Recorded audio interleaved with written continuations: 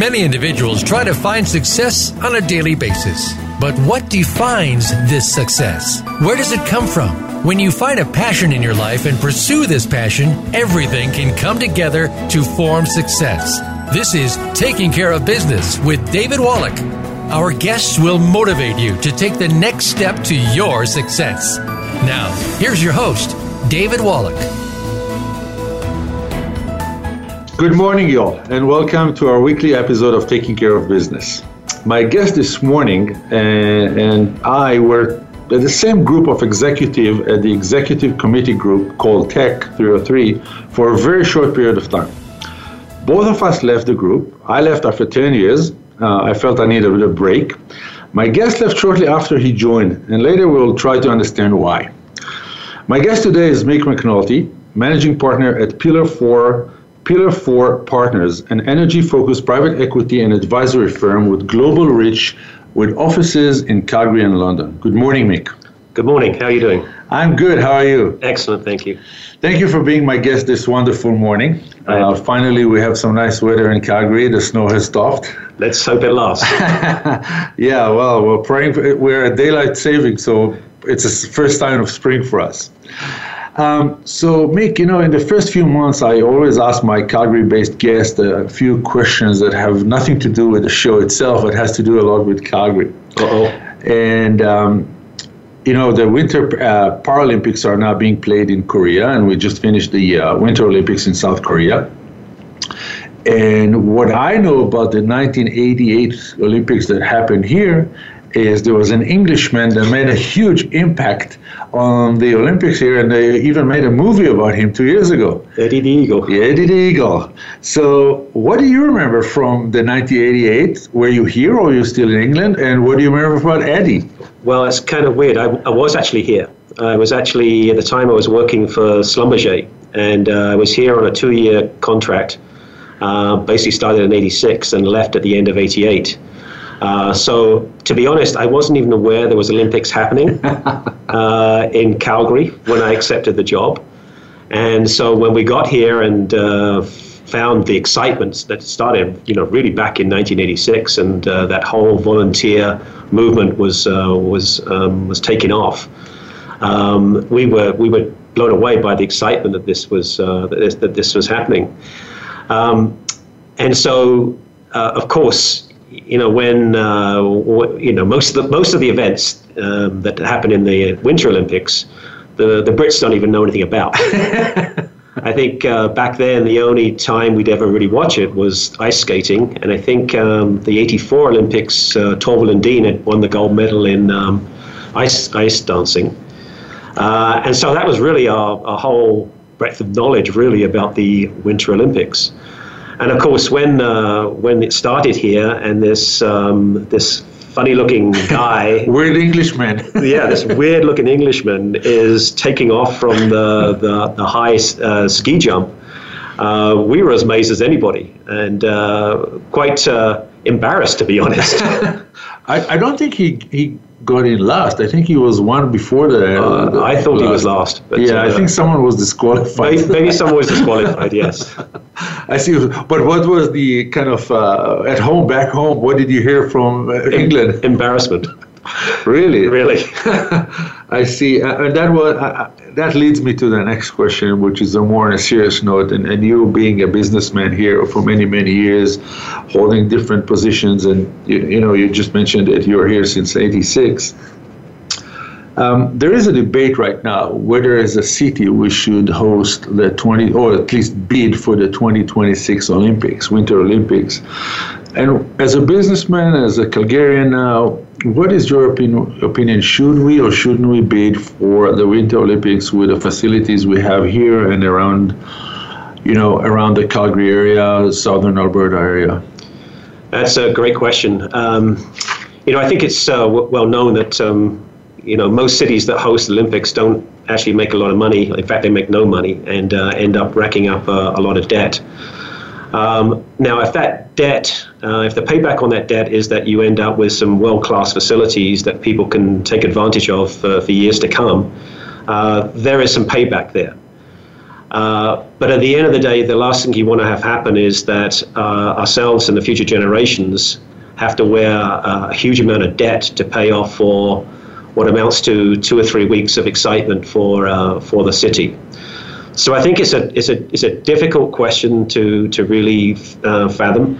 You need to understand, what is it going to cost? I mean, could you do it without building a new hockey arena? Could you do it by using the same facilities that we have?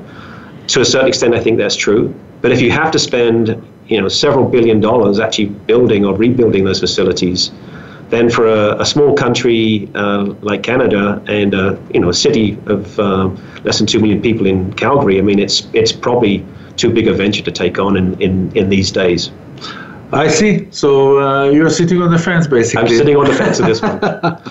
Okay, so Mick, before we get into your business, and we already know that you're from England. Thank you. Yeah. If it wasn't me saying about Eddie Deagle, it's probably your accent. People know about my accent that I wasn't born here as well. Well, I get accused of being from Australia, to be honest. Oh, really? More often than I'm told I'm English. So where in England were you born? Born in London. Okay.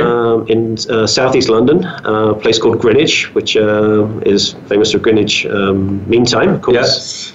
And spent the first few years of my life there, and then the rest of my life in a place just about 5 miles from Greenwich, a place called Abbey Wood, right on the borders between London and Kent. And stayed there until my late 20s, when I left London. I was working for Schlumberger at the time, and went to spend 2 years in Africa, in Gabon, in Western Africa. So, born in England, you raised there, and what do you kind of remember from a kid growing up in London? That's a long time ago, David. I'm getting pretty old now. Yeah, no, London has a long history. So yes, yes, indeed. I was born in '54, so basically 10 years after the war had ended. And even into sort of like 4, 5, 6, there were still issues that still were around in terms of poverty, I suppose, and lack of. You didn't have the same access to fresh food and products as of course we enjoy today. Was it still kind of recovery after World War II? It was definitely recovery, I think, from the standpoint of the economy wasn't the strongest. There was some rebuilding going on. My father worked in construction, and he had to move around quite a bit. We actually moved out of London for a short period of time to Bristol for him to find work, because he couldn't find the work that he needed in London. And so it was challenging, I think, for kids of our age. But at the time, we didn't know any different. Yeah. Everybody we were hung around with were in the same boat. So. And you didn't have computer at home. So did you play football, cricket, or rugby? Funny enough, I played football in my spare time, but my school only played rugby. So I played a combination of both. I see. Which one you like more? I enjoyed them both, but all my friends in our spare time we played football, so that was the game of first choice. Okay, so Southeast London, right? Yes. Is this West Ham territory? Not really. The closest football team was Charlton Athletic, and that was my dad's team. But my aunt supported West Ham United, and at the time they were in the first division, which was the highest echelon at that time. And so I was attracted by the sort of the first division. The West Ham. The West Ham, and they had some fabulous players back then. Bobby Moore is a very famous West Ham player. Jeff Hurst. Yeah. So you're talking 1966. Yeah, the World Cup. Yes, my first game was probably it was probably 1963. So I got introduced to Bobby Moore and Jeff Hurst sort of then, and then of course when the World Cup happened in 1966, we were very excited about the fact that West Ham basically won the World Cup for England. Well, West Ham is not doing so well this year. Yes, that's true. It's a cross that I bear every day of my life. I have to tell you a story. I didn't know you were a West Ham fan. 6 years ago, I was in London, and I went to watch the game Chelsea-West Ham. And that was the game that Chelsea won 3-0 and West Ham was relegated to the second division. And I was with my wife and a couple of guys from my office with their wives. And I said to them, you know what, it's England. Let's wait till they take all the fans out and then we'll take the tube when it's a little bit less noisy. What I forgot is that they keep the away fans, the away fans, which was West Ham, in. And we all bought merchandise from the home team, which was Chelsea. So we go on the tube, and there's a guy there, double my size, and I'm 6'4" and 250 pounds, and he was double my size. And he looks at me, and I'm wearing my Chelsea cap, and he goes, "I hope you die." That's a true English football fan. Unfortunately, I can believe it's true. There are some not so nice supporters of West Ham. I see. So, any other entrepreneurs in your family, or you you were the black sheep of being an entrepreneur? Well, I became an entrepreneur fairly late in life. Yes. I mean, I started life as an accountant and spent the first few years, in fact, all my career with Schlumberger, which was for 18 years. I was in the financial field. But I was always drawn more to the business side of industry rather than sort of the pure accounting. I don't particularly enjoy accounting, and I never actually want to do accounting ever again. But my brother was an investment banker, so fairly entrepreneurial in his own right. But I guess I am the black sheep. I'm the only one that left England and tried to ply his trade elsewhere. I see.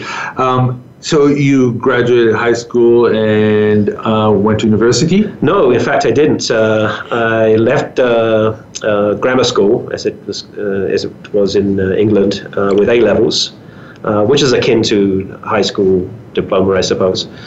And at the time, very few of my friends were going to university. In fact, out of my classmates, probably less than a third actually went on to university. So it was almost expected that you'd go and work. I came from a large family, working class family. There were 5 children.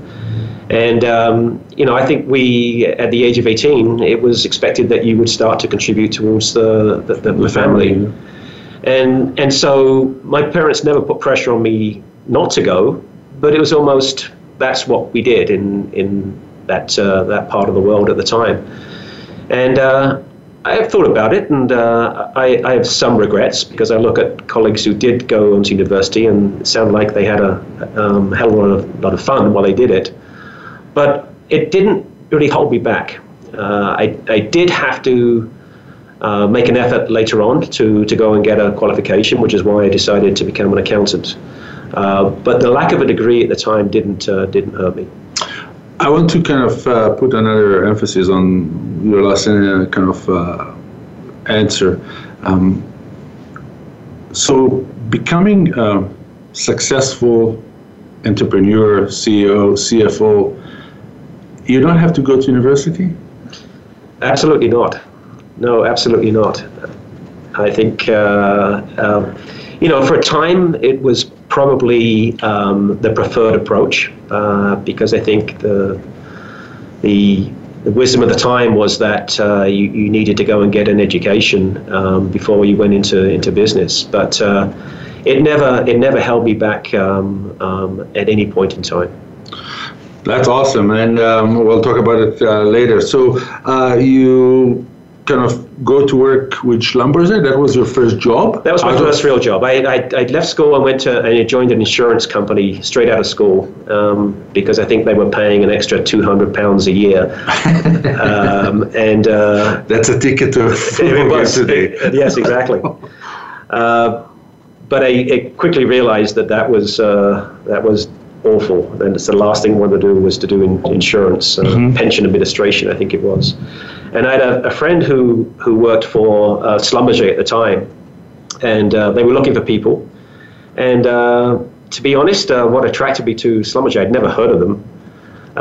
What attracted me to them was that they seemed to have a better social life than certainly the company I was with at the time. So I went across and I met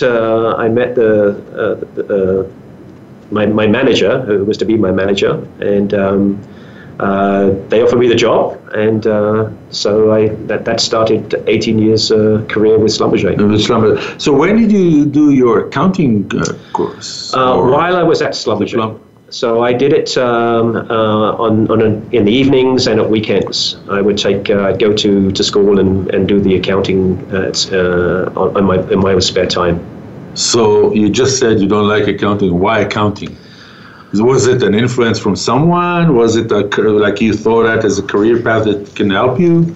Yes. So my first job with Schlumberger, I was in the payroll department. So I was responsible for doing payroll and paying expense accounts for all the international engineers.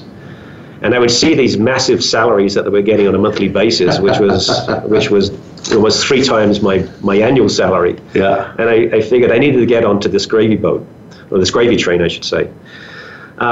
And so talking to my boss, my team leader, who was a qualified accountant, I said, what do I need to do to get on? And, is there a potential for someone like me to go international?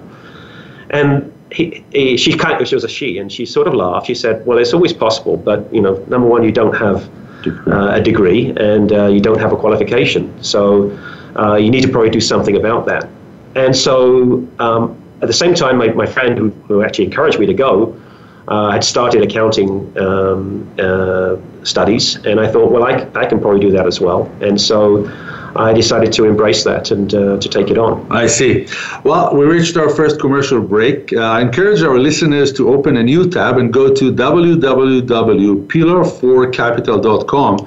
Check their team page. Find out more about Mick and his three partners. We will meet you here on the other side of the commercials.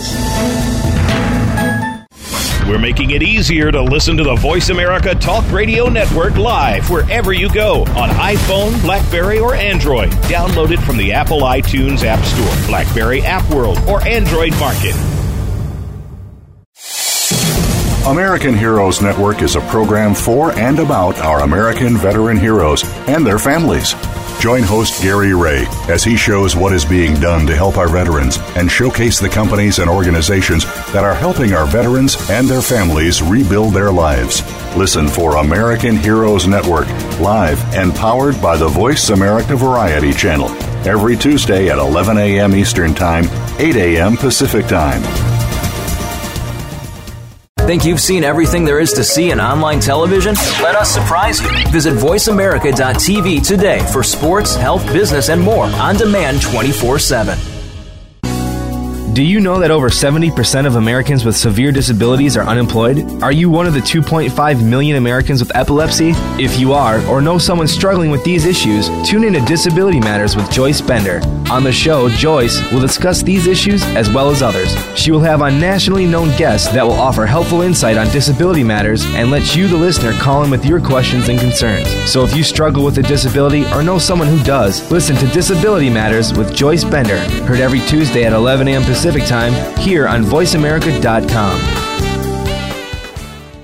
Follow us on Twitter at VoiceAmericaTRN. Get the lowdown on guests, new shows, and your favorites. That's VoiceAmericaTRN. You are tuned into Taking Care of Business with David Wallach. To reach the program today, please call 1-866-472-5788. That's 1-866-472-5788. You may also send an email to dvwallach@gmail.com. That's DIVI Wallach@gmail.com. Now, back to this week's show. We're back with our guest, Mick McNulty, managing partner with Pillar 4 Capital. So before we went into the break, you told us how you got into accounting. So when did you move to Canada? So you said Gabon? You spent 2 years in Gabon? Yeah, I did, yes. So I spent my first few years in London. I got qualified as it's a United Kingdom Accounting Recognition Association of Chartered and Certified Accountants. Actually, it's global. It's across the world, but it's one of the few that was recognized in England at the time, other than the chartered body. So I got qualified, and at that point, I asked about the opportunities of moving abroad with Schlumberger, and they had a financial position open up in Libreville in Gabon. And there I was responsible for the financial management of Schlumberger's operations in Western Africa. So all the way from Ivory Coast all the way down to South Africa. Mm-hmm. And so I spent my time setting up financial systems, financial reporting systems, putting in the very first computer systems, in actual fact, in Africa for Schlumberger. And 2 years in Gabon, and then what? After that, I went to Aberdeen and spent 2 years in Aberdeen. Schlumberger would move their people around every 2 to 3 years. So 2 years in Aberdeen, and then came to Calgary in '86 and spent 2 years here. Left at the end of '88. If you recall, then the oil patch was terrible, almost as bad as perhaps we saw in 15 to 16. And so I left here. My position as an international guy was too expensive for the operation to pay for. So they moved me back to Aberdeen, and that was in '88. So I stayed there with Schlumberger until '93. Left them in '93 and joined another Canadian company called Nelsco Well Services, and joined them really because they were Canadian, and I had the idea or the ambition I could possibly get back to Calgary because I loved it so much in '86 and '88 that I thought if I could get back to Calgary, I'd be very, very happy. So I joined them, and 9 months later they transferred me over here to the head office. And that was great as far as I was concerned. The only problem was 9 months after I arrived, they were subject of a hostile takeover from a company called BJ Services, which eventually succeeded. Yeah. And BJ had no need of my services, and so I was out of my ear. And you move here, and I want to go back to something you said earlier, because I look at your resume and I look at the research we've done, and I see VP Financing Precision Drilling, CFO Saxon Energy, CEO Saxon Energy Services, Chief Financial Officer, CFO at Calfrac Well Services. We're talking about companies that are measured in the millions or in the billions of dollars. Mm-hmm. And you didn't even go to university. What the hell? How come I can't get a job? I didn't go to university. I think you're doing okay, David. So I want you to go through what is going in your mind when you see, I didn't go to university, but I see all those salaries. I know I can do it. What did you do to make them want you to fulfill those positions? Yeah, it's a good question. I try my best. No, I worked damn hard. And I embraced what was important. I think the thing that was really important for me and important for people that worked for Schlumberger back then, it was a great training ground, first and foremost. I mean, they are the largest oilfield service company in the world, and they probably are the university of oilfield services. So I saw what was going on around me, and the people that succeeded worked very hard to succeed. And so I realized that I had to maybe give up a little bit of the social life and embrace a little bit of hard work and dedication, and really embracing the whole concept of service, what that actually meant. And so when I was sent to Africa, it was very clear to me then I was just one guy at the time. There wasn't a team of accountants with me. But there I was working with operational people, and they needed help. They needed to understand the financials systems. They needed to understand the financial reports, and I was there to service them. And I realized very quickly that I could be a service group within a very good service company. And so I adopted the need that you have to provide the best possible service you can to the people you're working with and the people you're working for. And did you try also, not even try, did you kind of learn what they do, or just stuck to your, this is my territory, is the numbers, and you guys, here's how I can help you? Absolutely. No, I made a strong point of actually being able to get out on the rigs that they were working, going into the desert regions where they're working, to the jungle, going offshore with the helicopters, really understanding everything it was that they were doing, even helping, carry tools around and help them put the tools together. So were you surprised when you got the first call to become a CFO of one of those companies that we mentioned earlier? No, I think when I left Nelsco, I was hunting around for something to do and even contemplated going back to England.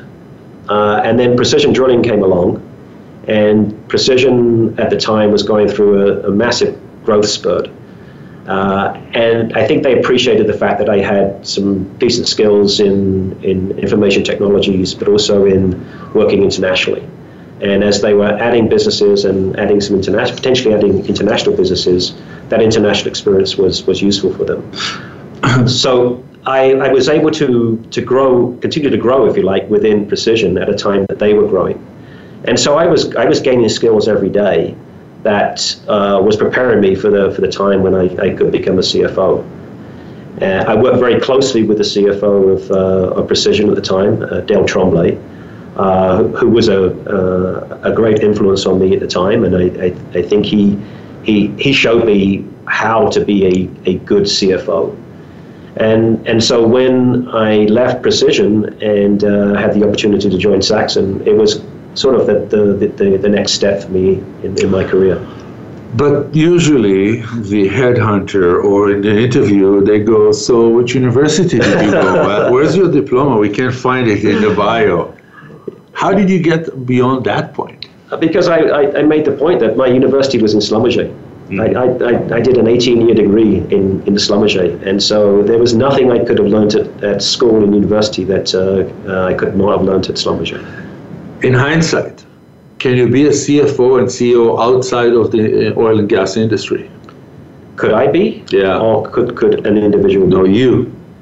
Yes, I believe I could. I think I've got transferable skills if I wanted to do that. I see. Because you just mentioned that Schlumberger used to be, or it was doing university that you learned a lot, but over your career, it's only oil and gas industry, right? Yeah. So that's why I'm asking whether can you tomorrow be CEO or CFO of a different industry? If I had that inclination, David, I think I could. Mm-hmm. I don't. I'm done with the C-suite, quite honestly, for reasons we can probably get into later. But I think I have the skill set to do it. I think I have the attitude of finding out about the business that I would be moving into. Now, would I be attractive to somebody else in another industry? Maybe not. Yeah. But I think I could do it. By the way, kids, go to university. Kids listening to this program, go to university. You can have a great time at university. Yeah. And not just for the good time. So you have a great career, many years in the C-suite, CEO, CFO, and then all of a sudden you decide to live this and become an entrepreneur not at a young age, in a kind of a more advanced age. Mm-hmm. What happened? Did you have an accident? Did you fall from bed one day? No, I went through the downturn of 2015 and 16. No, I mean, I got to a point that, in this downturn, it was clear to me that this was going to be an extended downturn, and I am in the later years of my working career, and although I don't regret a single moment of what I'd done before, I just felt that there was other things I could do and other things and other ways that I could help, and in particular, I've always been impressed with the entrepreneurs. In my time at Precision, we did over 25 or 30 acquisitions, and most of those, not all of them, but most of those were small acquisitions of entrepreneurial companies. And there was always something very interesting and amazing about these guys that had gone out and built these small companies with their sweat off their brow, all the savings that they had, and built these companies into something that they could be proud of and eventually sell at a good profit to companies like Precision. And I felt that if I could, I wasn't going to go out and start my own company per se and start building widgets for the oil field, but I felt that there was potentially an opportunity of working with some of these entrepreneurs and help mentor them and help them grow their companies so that they could fulfill their ambition and make some decent money. Any naysayers saying, what, are you out of your mind? You're in the C-suite, you're going to risk everything? No, I don't. Maybe some people said it behind my back. We don't care about those. But my wife was totally supportive. My family were totally supportive. Cherchez l'affaire. Yeah, exactly. And I think that they felt that this was something I wanted to do, and therefore why not give it the opportunity? And it wasn't much fun in the C-suite anymore. Yeah. And today, it's not a lot of fun in the C-suite. Yeah. There is a lot of stress and a lot of aggravation that you face being a CEO or a CFO today. Which no entrepreneur has. Which an entrepreneur does. He does. But it's self-imposed in a lot of ways. And he's not answering to a set of faceless investors that have no clue what he does or really don't care what he does.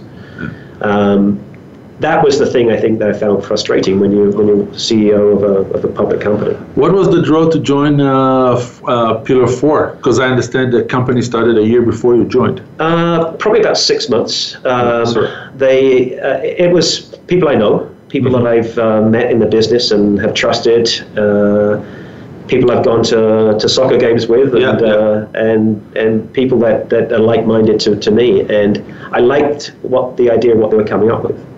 And I think that whereas my three partners, different backgrounds to myself, two of them are investment bankers, one is a research analyst by background. I had the on-the-ground industrial knowledge, if you like, and so it was a good mesh with the skill sets that they brought to the table. And, you mentioned a couple of times that the industry is going through some tough time in the last 3 or 4 years. Was that the right time to start such a private equity? Yes and no. Okay.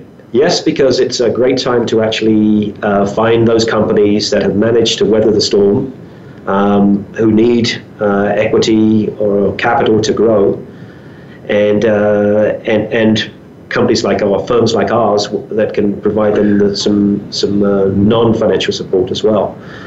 Bad from the standpoint that, as you know, in private equity, you're raising money from lots of individuals, and most of our network were people in the industry, in the energy industry, and they've been badly hit. So being able to raise money was very, very difficult, and it's probably as difficult as any time.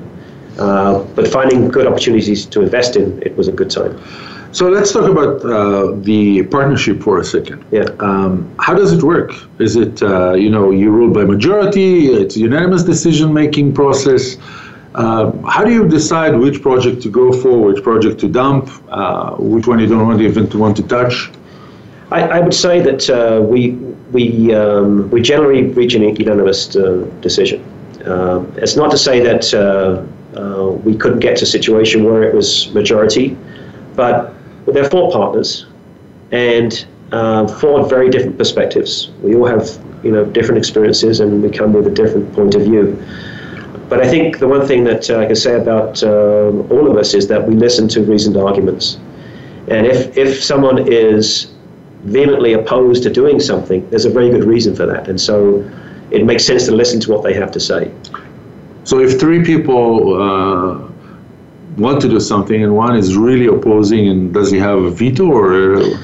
No, I think if we got to that situation where 3 were strongly in favor and 1 was not, we have the luxury of an advisory board of 11, 12 individuals that are very, very experienced in the oil field and energy space. And if we got to that situation, we would lean heavily on our advisory board.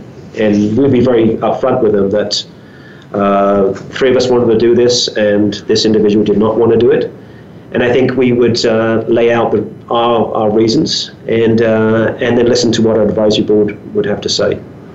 I have one question before we go to the second commercial break. Do you guys have mission, vision, purpose that you all agreed on? I don't think we've actually. I mean, we do have we have a marketing document that we put out, and we talk about what it is that we're trying to achieve. We don't have a mission statement per se. What we do believe is that we believe in industry entrepreneurs, and we want to invest in industry entrepreneurs that are trying to grow their companies. Mm-hmm. And you don't think that a mission, vision, purpose as you grow will be something you need? I think it's something, as the larger the company or firm grows, then perhaps it becomes more important, because the beauty of a mission statement is that it brings everybody together, so everybody can actually identify with what you're trying to achieve.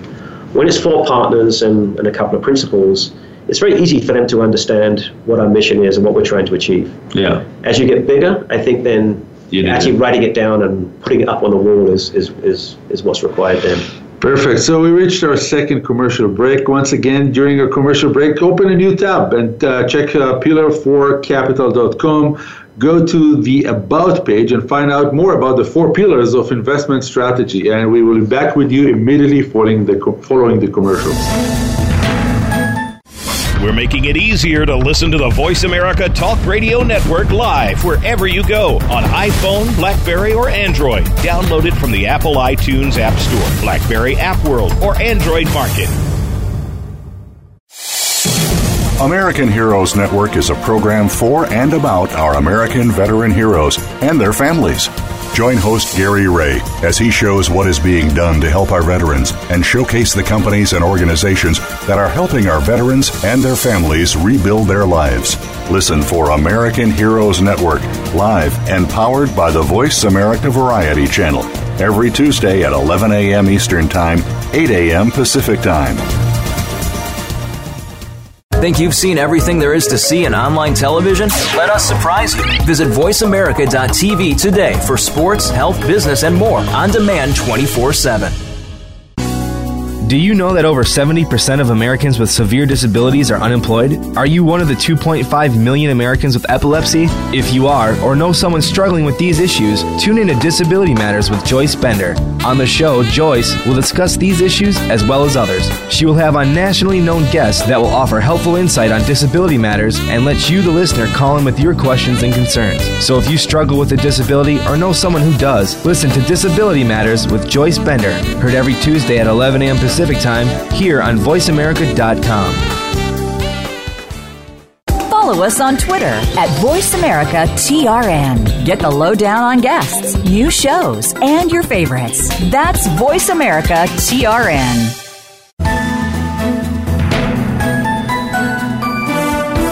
You are tuned into Taking Care of Business with David Wallach. To reach the program today, please call 1-866-472-5788. That's 1-866-472-5788. You may also send an email to dvwallach@gmail.com. That's DIVI Wallach@gmail.com. Now, back to this week's show. We're back for the home stretch of today's Taking Care of Business with our guest, Mick McNulty, managing partner at Pillar 4 Capital. Before we went to the break, we talked about the mission, vision, and you said that right now as 4 partners, you don't see but what are the challenges in your company like yours in an industry that is struggling, facing right now? What are the challenges? What are you focused on? To make it happen, because a lot of entrepreneurs have that, 1-2 year kind of very unsettled time as a business. Yes, indeed. In fact, probably the biggest challenge for everybody right now is where do they sell their wares? And it's a tough market in Canada. Even if you have the best tool in the marketplace, who's going to buy it? The market in Canada is actually quite small. So for us, the focus is on Canadian-grown companies, currently anyway, it's on Canadian-grown companies. And we're looking for those organizations that have the ability to export their products, their tools to other markets. And in particular, the US is the one that's right on our doorstep. Mm-hmm. And of course, trying to grow in the US is not easy either. A lot of Canadian companies have attempted that and failed miserably. Companies that I know well, in fact, that have not done well there. So that's probably the biggest challenge is how do we access these markets in the US, and in the case of one of our portfolio companies today, they're expanding into the Middle East and the North Sea as well.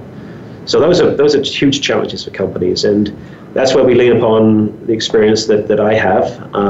One of my partners, Paul Colucci, is based in London, so he has some insight in terms of working over in the Middle East and the North Sea.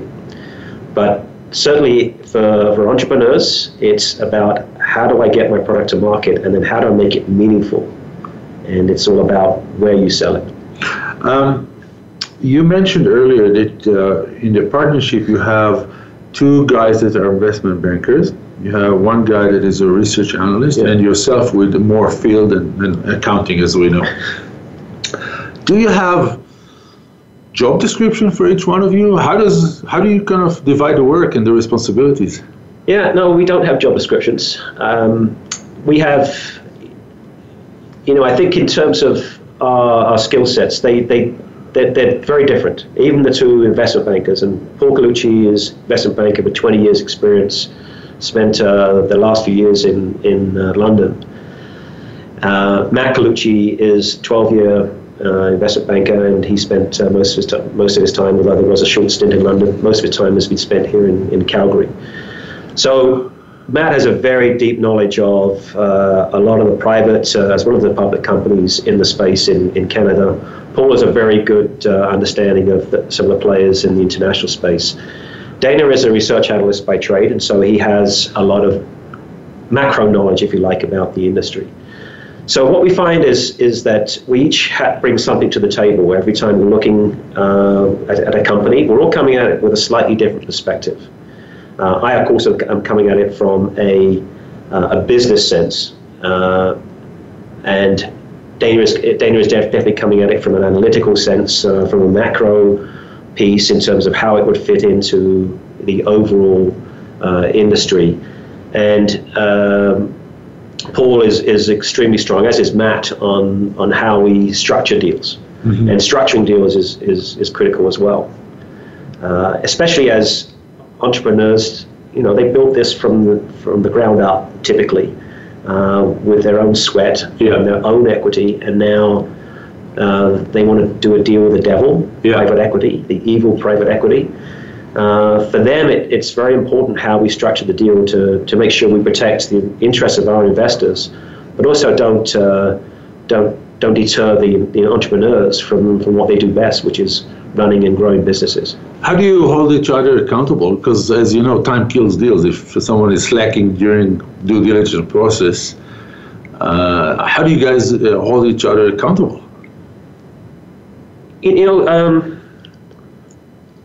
Oh, you're pausing. I am pausing because when I think about it, I think we hold ourselves accountable. Mm-hmm. We're all high performers in our own way, and so we never want to be the guy holding a deal up. I mean, if somebody could turn around and say, "Well, Mick, we've been waiting on that financial analysis now for 3 days," that would be a spear through my heart. So I think we hold ourselves accountable, and in doing so, we live up to everybody else's expectations. I see. I want to take a short, I would say, break or a shortcut to another angle of business and in your past. Mm-hmm. And in our research, I found that you were involved when you were CEO of Saxon with a health program. Mm-hmm. And I wanted to you elaborate about that health program that you guys implemented at Saxon. You talk about the health and safety and environmental program. Yeah. Well, it's a very good question because as a financial guy, you don't typically get a lot of exposure to HSE. But I talked earlier about the whole service approach, and in the energy industry, HSE is critical. You will not succeed as a company unless you have a strong HSE program. Which is health, safety and environment. And Saxon was a startup company. We started off from humble beginnings with some rigs in South America, and grew that by adding rigs in the US and then in Canada and other parts of South America, Colombia, and then into the Middle East. And in any of those areas where you're working, you need to have a strong HSE program. And I was a CEO, but I'm surrounded by some of the best, I was surrounded by some of the best operational people you could hope to have. But I went out of my way and I hired a gentleman that I worked with at Schlumberger, who was, for me, the most knowledgeable HSE guy that I'd had the pleasure to work with. And so by bringing him in, he was the architect of that system that we implemented. I want to put an emphasis on the health program, which is internal. The environmental is external, to do good for the environment as an oil and gas company. Right. And safety, of course, is a must in an industry that is so dangerous. Yeah. But the health program, the internal health program, what kind of impact did it make on the workforce, on employees and performance? Well, I think every employee wants to feel that they are being looked after by their employer. And so you do that in a number of different ways. You do it through financial incentives and financial reward, but also making sure that they have a decent health program to rely upon, because majority of these guys have families. And they're going to work every day, and they're doing so for the good of their families, and they want to make sure that their families are well looked after. And so health programs are essential. And was there did you see, performance getting better? People, your premium, your health premium went down. What kind of feedback did you get from the health program? I think it was a combination of things. I think the fact that we had a comprehensive health, safety, and environmental program was critical. Certainly, our statistics improved substantially over time, and I wouldn't put it down specifically just to the health program. I put it down to the fact that we were putting in place all three of those elements. I see. Let's go back to Mick, okay? Indeed. And being a CFO for big companies, being a CEO, how would you describe your leadership style? Oh, that's a good I'm not asking other people how will they describe Mick's style. I want to see how Mick is describing your own style. It's a very good question, and I would have to tell you that I had to adapt my style when I became CEO, because when you're a CFO, you can have a certain style of leadership, and you can be successful. When you become a CEO, I described it that as a CFO, probably 25% of my job was dealing with people. When you're a CEO, 95% of your job is dealing with people. So basically, a CEO is also VP of HR. It has to be VP of HR, and so you have to adapt what you're saying. When you're CFO, you can speak your mind, and that's the accountant in him talking. When you're CEO, you've got to be very careful of what you say. So I would describe my style as I had to become. Initially, I became too cautious, and was actually criticized by being too cautious in terms of being a leader. And I was helped in that with the coach, a good friend of ours, who helped mentor me through that point in terms of, yes, you have to be cautious, but you also have to be a leader, and you have to be seen to be taking decisions. So you have to listen. You have to listen to people's point of view, but clearly a decision has to be made at the end of the day, and you have to be responsible for that decision.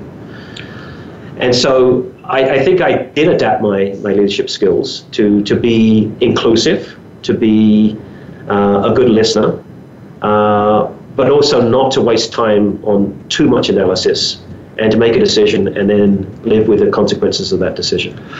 So, Mick, we're getting very close to the end of the show. Time flies when you're having fun, right? Yes. So I have a few questions to kind of summarize the whole thing. What keeps you awake at night? Today I would say I'm in a pretty good place. If we're working on a deal, then obviously, thinking about the consequences of deals will keep me awake for a night or two. But I don't stay awake the same way I did when I was a CEO or a CFO, and there it was often about things that I had no control over, which made it even worse, because when being awake, if you're awake and you can actually start thinking about your solutions is one thing, but when you're lying awake and there's nothing you can in the damn world you can do about it, then it's problematic. How do you measure your success or success? That's again a very, very interesting question. I think I've always measured my success in terms of respect that I can garner from other people. I'm not measuring success in terms of how much money I think we can make in Pillar 4. I think it's can I retire from this business and be respected by the people that I've done business with. Not everybody will respect me, but I would hope that on the score sheet there'll be more people that respected me than I'm sure there are, knowing you. If you were sitting now across from a new entrepreneur, what one or two pieces of advice from your experience you will give a new entrepreneur if you had to mentor that person? Well, one of the things I always tell them is, don't forget the accounting. A lot of guys don't think it's worthwhile spending money on having a good accountant, but get a good accountant and he will keep you out of jail. Okay. The second thing is get ready for jail by working out. Exactly. I think the second thing is that focus your attention. Too often entrepreneurs will have so many ideas and they want to try and be successful in every single one of those ideas. It's important, I think, to focus on those two or three that are going to have the most impact, and stay focused upon those until you are successful there. And then the others will come along afterwards. As you start to grow, as you add more people, you can achieve some of those other goals. But very often, guys just have too many things they're chasing at the same time. What have you learned about yourself in this long journey from Southeast London to the C-suite to becoming an entrepreneur? There's no substitute for hard work. You need to work hard. Some people are, I guess, they're blessed with great ingenuity and talent. I don't think I was. I had to work hard at school and for my exams and within the companies I work for. But I think you've also got to have fun. If you're not having fun, then it's probably not worth it in the end. I see. It's a perfect ending. One last question. Was Churchill the prime minister when you were born? We just watched The Darkest Hour, my wife and I. I think he probably wasn't. Was it Gary Oldham or Churchill? Who was it? We reached the end of today's episode of Taking Care of Business. I want to thank my guest, Mick McNulty, Managing Partner at Pillar 4 Capital, for sharing your fascinating story of how can one achieve great success with hard work, determination, and out-of-the-box thinking. Next week, we will have a new guest sharing their experience and life as an entrepreneur. I would love to hear from you. Feedback me at dvwallach@gmail.com. Email me at dvwallach@gmail.com. Don't forget to follow us on Twitter and Instagram, like us on Facebook, and connect with me on LinkedIn. I'll meet you here next Tuesday at www.voiceamerica.com/variety, 10 a.m. Eastern, 7 a.m. Pacific. Your host, David Wallach.